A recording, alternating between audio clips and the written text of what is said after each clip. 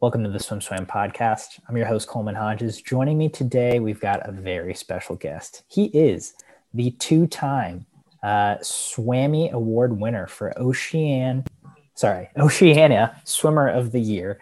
As recently as 2020, we just awarded him this accolade. He's a world champion. He's a Commonwealth Games champion. He's Pan-Pacific Championships medalist. We've got Matt Wilson today. Hey mate, thanks for having me on.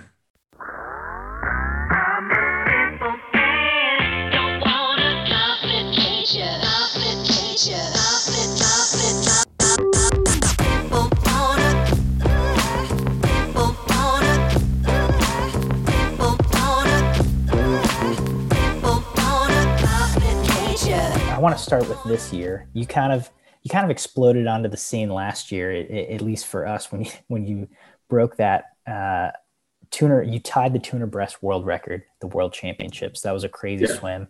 I definitely want to get into that in a little bit, but let's start with this year. You were just named the Oceania Swimmer of the Year in 2020. What has this year been like for you? Yeah, well, first off, that award was kind of out of the blue. I didn't really expect it at all. I thought there was a lot of good male swimmers in the Oceania region this year, Elijah being one that stood out for me. So, it was a huge honour to, go back-to-back in that award.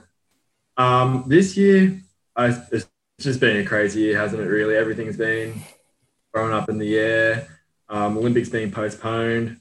But for me, I guess it was just a massive training block for me. So that's what I kind of saw it as a way to better progress my aerobic capacity. So in that 200 breaststroke, I can come home in a world-class time like an Anton Chutkov could do, like we saw at World Champs in 2019.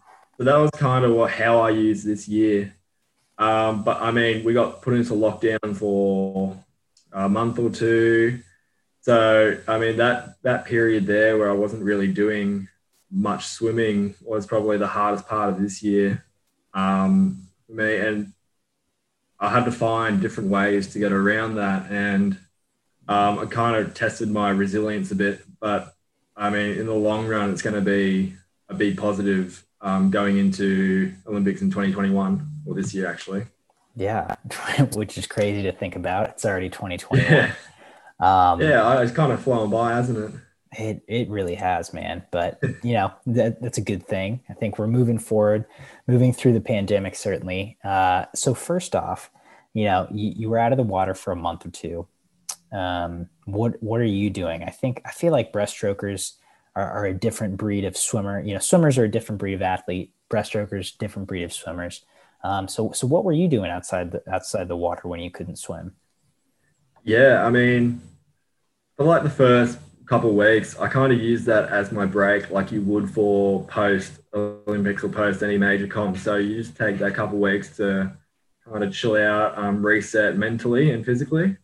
And then after that, I was quite fortunate that I had access to a pool, which I could do some sessions in. So I was doing probably like 3, maybe 4 kilometers, just getting some feel for the water, maybe 3 or 4 times a week as well.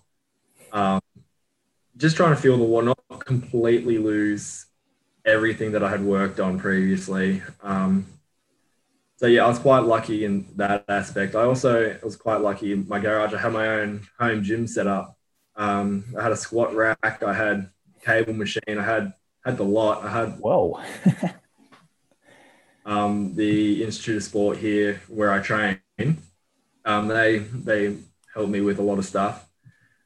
So I was really in a lot better position than a lot of people. So I was quite fortunate there. So I could still get a bit of strength in, still get a bit of swimming in, but nothing that was going to destroy me or make me feel flat for the week. It was all just trying to stay in touch while trying to also mentally kind of reset for it was going to be a huge block afterwards. Yeah. And so So then you get back in the pool, well, kind of back to a normal training in maybe May or June. Is that right? Yeah, somewhere around that time. Okay. And it was rough.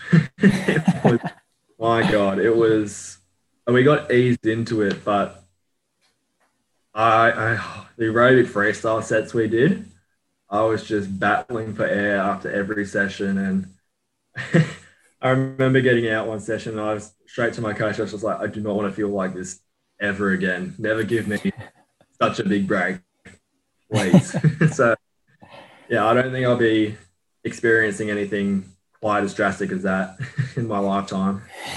So there's a big aerobic component.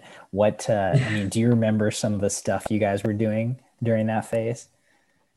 It was just a lot of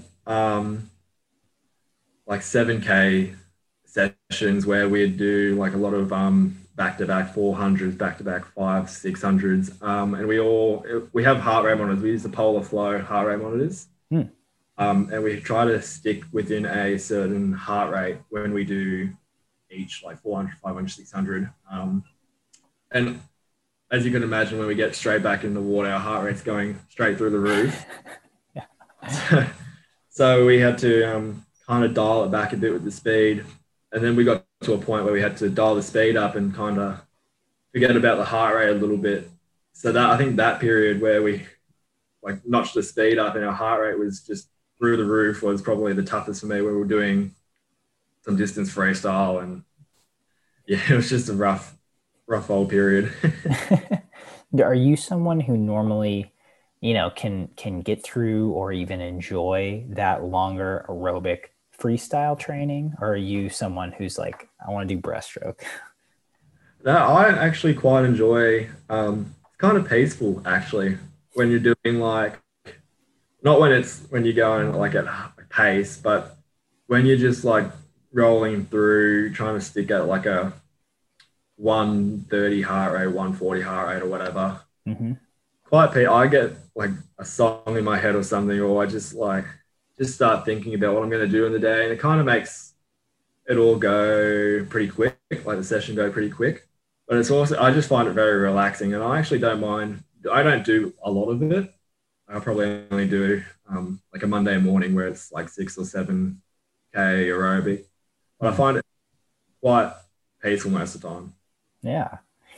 And so if that's a Monday morning, what is the rest of a typical week kind of look like for you? Yeah, so I do 9 swim sessions in the week. I'll go double Monday. So that Monday Arvo is usually kick and pull, where we're just trying to work the individual muscle groups. Tuesday is kind of a setup, because we will have quality in the Arvo on that Tuesday. So it's like a bit of setup. We do a little bit of explode stuff to warm up, because we'll do some lactate production in the afternoon. Where I'll do probably 950s flat stick for probably on 5 minutes, 4 minutes around. So we'll try and get as much lactic acid in the muscles as possible. Then Wednesday morning, is recovery. Thursday, again, we'll do like a setup, because we do a bit more of a 200 kind of set. Mm. And then like the Arvo on the Thursday will be a mix between doing 50s on like a minute at 200 pace. And then we mix it in with some aerobic freestyle. So we go kind of from like the breaststroke straight into the freestyle, straight back into the breaststroke, straight into freestyle. We do that multiple times. It just kind of works the aerobic system a bit more, get a bit more distance in as well, because you can't do as much distance going breaststroke as you can do in freestyle, which is obvious. But for us, we've done a lot of research and a lot of work into perfecting that session. Then a Friday, again, is recovery after that. And then Saturday, we go into, Saturday varies really. It's quality, but it can be sprint or distance or middle distance, but just kind of depends on what block we're in. Gotcha. So you've really got it down. It sounds like that's, you know what you're doing, you know what to expect. And you said you've done a bit of research you've kind of perfected this system. I mean, tell me about the genesis of that and what that's entailed to kind of tailor this system to what works for you. Yeah, we've always, because when I first joined, I've been in this squad since I was 14, I think. So I've been Okay. here nearly 8 years, coming up on 8 years. Makes me feel a bit old. But when I first joined, I was doing a lot of distance, like 800 sets with Jess Ashwood. So when I originally came, I came as an IMR who could do breaststroke and who could also do multiple freestyle events. And when I first joined, they originally just kind of put me with Jess as a training partner to get my base up. Okay. And we found that that really worked for all my events. And we like tinkered with doing like distance freestyle stuff throughout my career, which then kind of helped with my back end of my 200 breaststroke. So putting the two together seemed like the logical move. And I've been doing that for like the last 3 years since really I made the team. So, I mean, it's been working and I don't think it's probably not going to change anytime soon. Yeah. And so, I mean, what has worked or what do you feel like has clicked about being on this team for you for so long? Is it just that you've been able to develop a system that has worked for you, and so now that hasn't stopped working? Yeah, well, I mean, we've got a huge support group here, biomech, sports scientists, multiple coaches.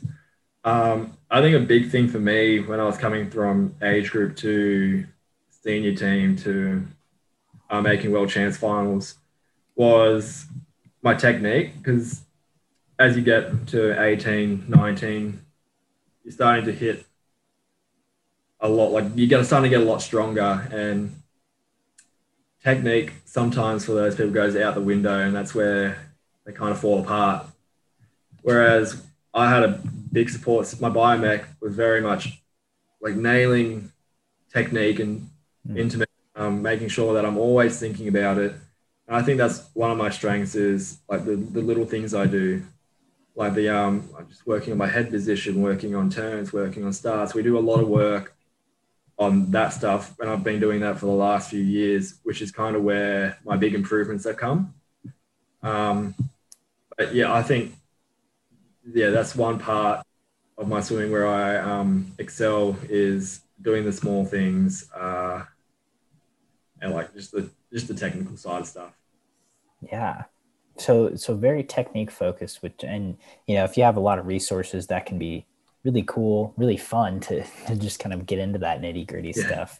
So that's really interesting. Do you have a favorite thing to work on, or a biggest thing you've been trying to work on lately? Yeah. The latest thing I've been trying to do is just fix up my turn times a little bit. So we get times of 5 in, 10 out. That equates to, so for me, usually that's around just a bit under 9 seconds, or around that, between 8 and 9 seconds. Okay. And when I raced at the state champs in mid-December, I went 2:08.8, I think it was. And we got a race analysis on that. And my swim speed was exactly the same as when I equaled the world record. But my turn times were a whole 2 seconds slower than what I did at world champs. And we were kind of like what's going, like, where did it go wrong, or where can I improve? So that's kind of where we're at the moment, trying to get back to where I was with my turns, which I haven't done a lot of turn work or skill work in my starts and my underwaters, because we were focusing so much on just building an aerobic base. Swim speed was there, but there's still a lot of work to do on my skills and stuff. So that's where we're kind of focusing at the moment. Okay, so let me get this straight. It's 5 in, 10 out. Yep. So 5 meters into the wall, and then 10 meters so from the flags the wall. in, and then 10 meters out. And then 10 meters. So that 15 meters, you're saying that there's 3 turns, right? So that Yep. the 3 turns combined in your 200 breast when you went 2088 was 2 seconds slower than those 3 turns in your world champ swim. Yeah. So if I had turned exactly, I would have equaled my world record if I turned exactly the same as I did at world champs, because my swim speed was, I think it was 0.01 slower than what I swam at world champs. I mean, like that. I've never heard of using that metric before, but it makes total sense. Yeah. Which is super cool. I mean, I'm kind of dumbfounded right now that like we don't talk about that more here in the US. Maybe it's an Australian thing. I don't know. Maybe this is the secret to why you guys swim so fast lately. Yeah, I feel like a lot of people in Australia do it. Okay. I've done it for as long as I can remember. Literally since squad, I've been getting times for like 5 meters in, 10 meters out. And that's kind of like an indicator of, it indicates how like fresh I am as well, I think. Because I remember doing some turn times at, we were in Cairns on a staging camp before we went to World Champs, and I did a turn and it was a 7.8, which is a lot faster than what I use, probably half a second faster than what I do in a race. And I was just like I'm on, like I'm ready to race. That's awesome. And okay.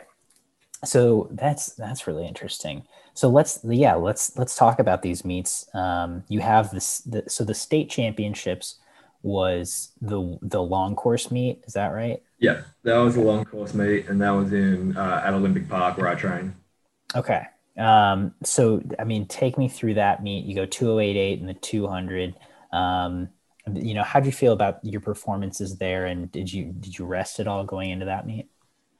Yeah, there wasn't a lot of rest. There was a little bit, like, you get that half week before you go in. The sessions coming down to like 5K, 4K, then it's down to a bit of pre-race.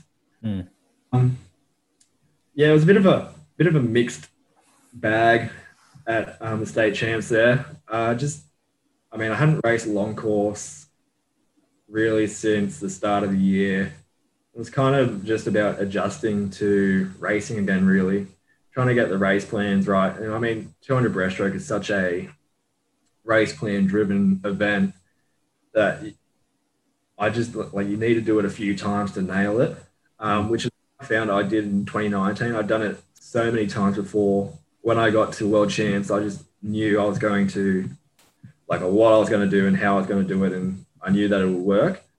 Whereas here, I haven't done anything for 6, 7, 8 months, or nothing fresh since World Champs, really. So, yeah, it was kind of just about finding out where I was with my race plan, where I can fix it. And we found a lot of stuff that I can improve on, and we found some stuff that I did well. So, yeah, that's where the mixed bag is. My 100 was not bad either. Just a bit on the skill side as well. It was just a little bit off. But again, that's something that we were just trying to work out a race plan for that as well, and look on stuff that we can improve and stuff I did well. Yeah. And then in backing it up just a little more, y'all had, virtual short course championships in November where you broke the Oceania record in the 100 breast. What do you think about short course? Do you like short course? I think it's pretty fun. Not so much for a 200. that was one of the most painful races of my life. It was the first race since May, or whenever it was, March maybe. Okay. All the turns got to me in the end, and I completely messed up my race plan. But my 100 was actually pretty well swum race plan wise. It was just I was lacking a little bit of speed from, not being fresh and not having that race practice behind me before then. So 56.8 wasn't wasn't really the time I was gunning for, but the way I swam it I was happy with. And I think if we had kind of like the ISL did, where they had 6, 7, 8 matches, and every time they swam, they got better. I feel like a lot of people at that meet would have been like that. We would have kept swimming. We kept doing the race practice. We would have got better throughout. But overall, I was happy with my 100, and I was a bit crappy over my 2. Well, so it sounds like you got some good racing in, and also some valuable data moving forward. So, you mentioned it was a bit of a, half week taper for the for the state championships. And you mentioned this huge training block. Obviously leading into these 2021 Olympics. Tell me about where you're at in training right now. Yeah, so we just had like a kind of like a week off over Christmas, where we just we went back to a lot of us are out at home when we all come to Olympic Park. So we got a few people like live a couple of hours out of Sydney. So we all kind of went back and we had Christmas with our families. And over that period, we did like a couple of sessions where we just swum by ourselves. We did a little bit of gym by ourselves. Nothing strenuous at all. It was all just getting a feel for the water. So I only got back in. I got back in on the 2nd of January. So I've been in for about probably not even a week. I've been in a bit over a week. So kind of just regaining a bit of aerobic fitness at the moment. We're doing a big block of where we'll do between 5 and 7K sets probably for this next month. I'm just kind of building up our aerobic capacity, and we'll go away. We're going to go away for a couple of weeks, just a bit of a change of scenery, get out of Sydney. And then after that, we're going to do altitude tents. So we put the sheet over the bed. And yeah, it's a kind of like an altitude simulation. You got this big machine and it pumps. It's very confusing. It pumps something into the tent, which changes the oxygen content in the tent. So you sleep at a higher altitude than you would if you didn't have the tent on. So we'll do that for weeks, and that will hopefully that will help with our capacity. Very interesting. Okay. So before I want to get into kind of this big training block and what, you how you mentioned you're hoping to get that aerobic capacity up to come home in the tuner breast. So before we get to that, I want to take it back a little bit. You came onto the scene at those 2019 World Championships in a very big way. You said heading into that meet, you were on your turn time was about a half second better than what it normally is. Tell me about heading into that meet, how you were feeling and what kind of your expectations were from yourself. Yeah, my expectations heading into that was that I could get close to that world record. In April that year, I had swum a 2:07.1. I dropped. I think it was over a second off my PB. I think I was at 2:08.2 before that, and I kind of just dropped out. I didn't even expect to break 2:08 when I was racing in April. So then going into World Champs, I was expecting pretty big things. I thought I was doing the best swimming of my life. Every time I did a quality set, my breaststroke fell on.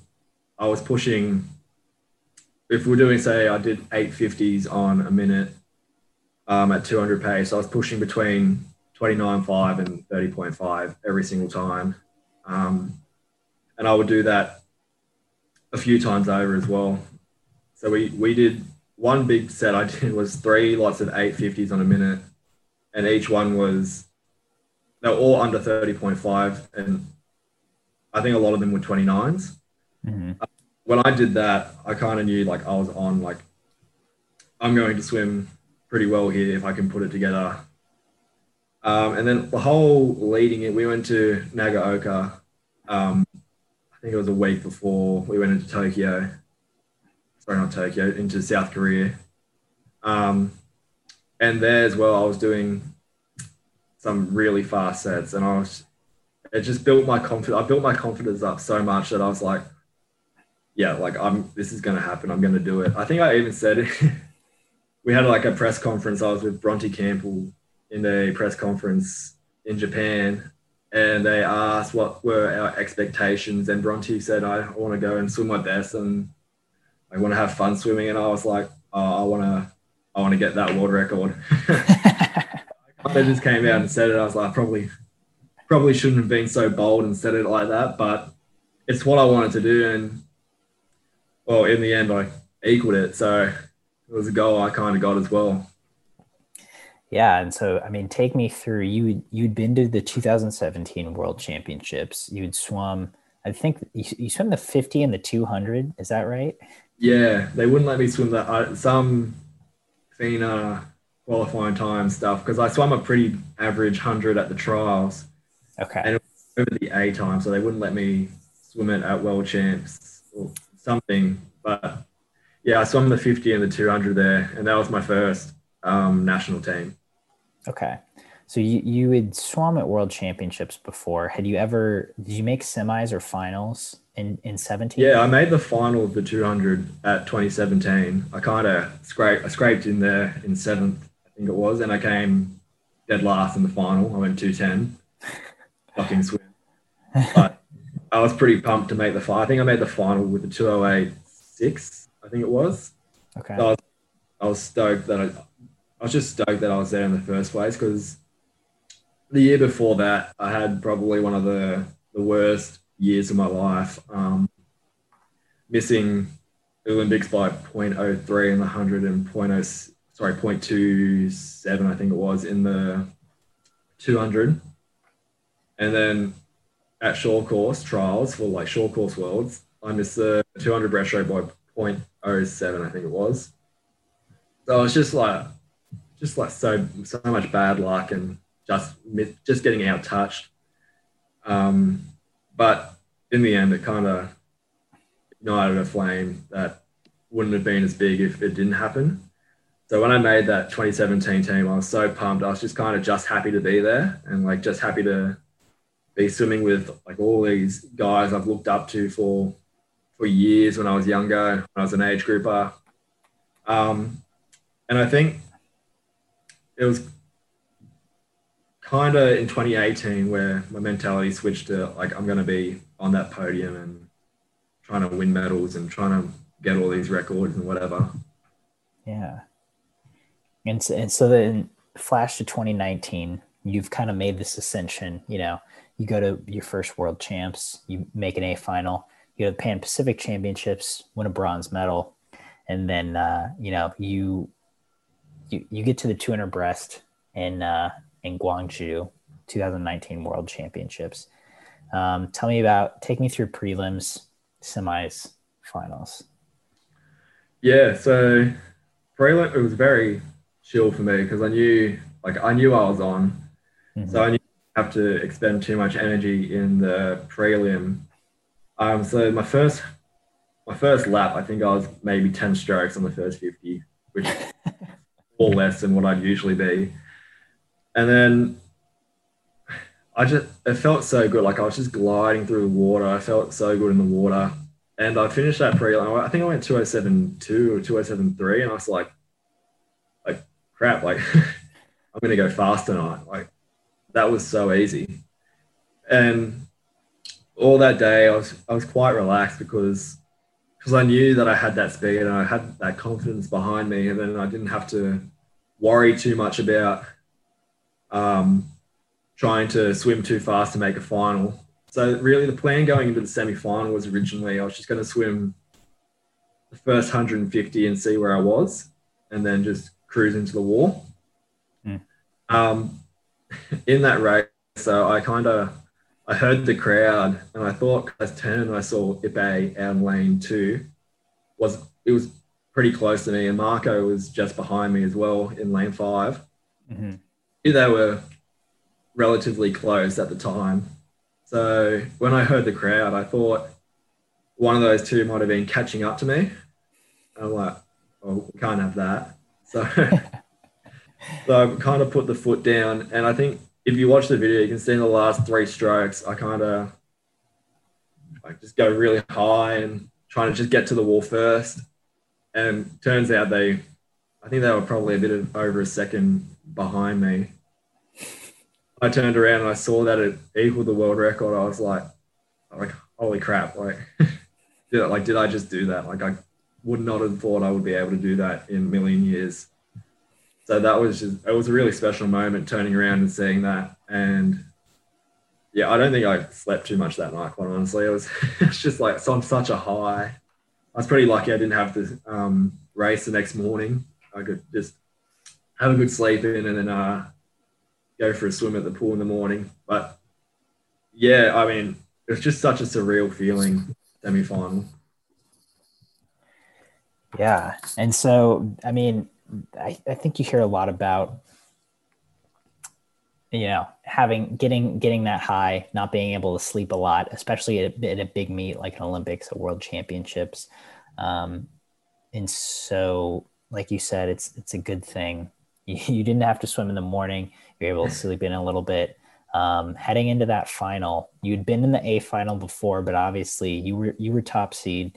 This was the fastest heat of 200 breast in history. You in hindsight, you have three guys that go 206. You go 1.01 slower, so you're right on the time you went in semis. Obviously, like we mentioned, Anton had that crazy back half. But I mean, take me through that race, and especially leading up to that race. What's your mentality like now that you've tied the world record? Yeah, I always knew going into that race that Anton was going to back end the crap out of that race. I've been racing him since I was probably 15 or so, maybe 16. So I know how he races it. He goes out in a 102, comes back in a 103 high. So I knew that was coming. But I think the main focus that me and my coach were talking about was that we're going to race my way. We're going to race my race plan. We're going to focus on Anton in lane 5 or Ipe in lane 1 or whatever. So the big focus there was just executing my race plan, which is what I did on the day. I was really happy with how I swam, even though I was 0.01 over what I did in the semi. It was the second fastest I've ever swum. It was still the second time I went under 206 in the last couple of days. And I didn't let the pressure get to me, which was the big thing. There was a lot of pressure going into the race that I was the current world record holder, and a lot of people were saying that I was the favourite to win that race. Where in my head, I still thought I was the underdog because Anton was there, and I knew that he was going to drop a faster time than a 206.6. So going into that race, I thought I'm the underdog. There's no pressure on me. I just got to swim my swim. And in the end, I was really happy with the 206.6 and the way I swam it. Yeah. I mean, looking back at that heat, you have EPA, who is just, he was the Pan-Pacific champion. He's been a breaststroke stalwart for the last quad. You have Anton. There was a lot of well-credentialed swimmers in that race. I think Marco was there as well. Yeah. I think Ballenden was there as well in our team. Yeah. So Olympic champion, world champion for 2015, world champion for 2017. You just got the lot in there. And it was like you said, it was the fastest race. I think that's fastest 200 breaststroke ever. And it was just a crazy swim from pretty much everyone in that race, really. Yeah. I mean, it seems like everyone, or at least the medalists certainly, were able to put together crazy swims, or really stick to their race plans. Which was, as the viewer was just like, what is happening? This is nuts. Yeah. I watched that race back a few times, and I'm just like, I still get chills over it because it's just such a choppy, changey race. Like one person's in front at 1 minute, then the next person, and like someone's all the way back there coming in and winning. And it's just exciting. Like as a swimmer, it's exciting as well. Like watching it back. I can't imagine what it's like being a spectator watching it live. That'd be pretty cool, I think. Yeah. I mean, I was not there, but we were watching it on TV live, and it was fun. Yeah, I could imagine. Sometimes I would love to just like be that just sitting up and watching my swim. That would be, or watching myself in that race. That would be something that I would love. Obviously not possible, but something I would love. You know, who knows where technology is going to take us in 20 years, but yeah, maybe. But so, you know, having gone through that race, having gone through this year, you talked about the huge aerobic block. You're trying to come home like a freight train, you know. I mean, the question is, what are you going to do to get that world record back? Oh, I'm going to have to come home a lot faster than that last 50, that's for sure. I mean, I'm probably not going to change my race plan that much to suit Anton or to suit Zach or whoever. I've still got that mentality where I like to go out fast. I like to lead from the start. It's kind of like a come catch me if you can. And I mean, doing a lot of back-to-back 50s in training with that aerobic freestyle, I think it's going to help me a lot, which is kind of what my coach and I have been talking about doing. So we're going to start implementing that. We haven't done a lot of that in the past, where we go like a bit of short rest, breaststroke, where we go like on 5-10 seconds rest and we have to go 30 point or 29 point again. We haven't done a lot of that in the past, so we're going to try and implement that into my next training block.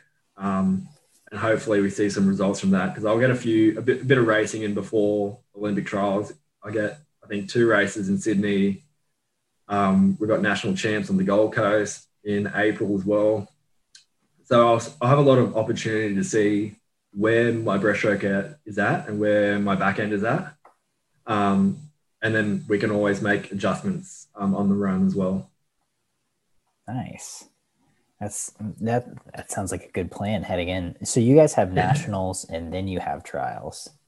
Yeah. So we kind of copied you guys with our trials. 5 weeks out. That changed in 2018, I think. That was the first time we did that. Okay. And it worked really well for myself and for a lot of the people on the team. But prior to that, we used to have national champs in April, which was also our trials. And then we'd kind of be waiting for like this next big meet, which is 2-3 months away or whatever. Yeah. I think this new way that we do it is, for me personally, is a lot better. But yeah, we got our national champs in April on the Gold Coast, which would just be, I don't think everyone will be rested for that, but there'll be kind of like just like a hit out to see where we're at, I think, more so than anything. Yeah. Nice. And so since you guys have switched to that format of trials meet, I don't know, 4 to 8 weeks, something like that, and then the big meet, how you said it's worked out for you. How do you manage that kind of double taper? Yeah. So I mean, pretty much we have like a day off after racing, and then we go straight into training again like we would training normally. Like we haven't stopped training. Like we haven't raced that last week. It's kind of like it didn't happen. We go back into training, and we kind of get the meters up at the start. Like the first week or two, it's just bumping out the meters, and like we do like 5 kilometer sessions or around that. And the quality sessions are still the same. They're a lot race-specific stuff. After the 2 weeks, we start to kind of gradually decrease the distance again, get a bit of freshness into our body. But I still do a lot of speed stuff in that period, in that second 2 weeks. So I'll do I kind of do some like broken 100 efforts where I do like a 50 dive and then I'll do like 20 seconds rest and I'll push a second 50. Okay. So I'll still do a lot of that in that second week block where the distance is coming down, but the quality is still staying as quality, I guess you could say. Yeah. That makes sense. And that Yeah. seems, I'm guessing we do a similar thing for, athletes who make a world's team or an Olympic team. I'm guessing it's something like that. But that's pretty cool. So heading forward, you've got some competitions, which is good. I feel like everything's still pretty shaky right now in terms of the certainty of events, but sounds Yeah, like, everything is still up in the air, but the way that I kind of see it is you just got to train as if it's happening and be the best prepared you can. I mean, if it goes ahead or if it doesn't go ahead, then I mean, yeah, at least you know you're prepared for it. yeah. So, Matt, I appreciate you taking the time to sit down and talk with me a bit. No worries. It's been great chatting with you. Any parting thoughts before we sign off? Not really. No, I'm not a big philosophy guy or whatever, but I just like to say thank you for having me on. This has been great. Really enjoyed it. It's been very good to talk swimming. Don't get to talk too much swimming, really. Good. Yeah, I think these podcasts have saved me just because I get to talk swimming on them. Yeah, it's good. I've seen a few. I think you did one with Maggie the other day, and he was talking about his league background. I've seen that bloke's coordination. That guy could not catch a footy to save his life. Oh, that's great. A big guy though. I wouldn't want to run straight at him. Dude, no kidding. Yeah, we saw him in person once when he was in the States after Rio, and it's just like, hey man. Yeah, he's like, hey. But it's fun talking swimming, and I appreciate you coming on and taking the time. No worries. Thanks for having me.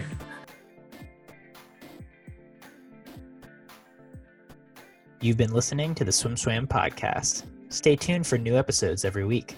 You can take Swim Swam podcast on the go by subscribing on your favorite podcast platform. Look for links in the description below, and be sure to subscribe to our YouTube channel for more videos as well.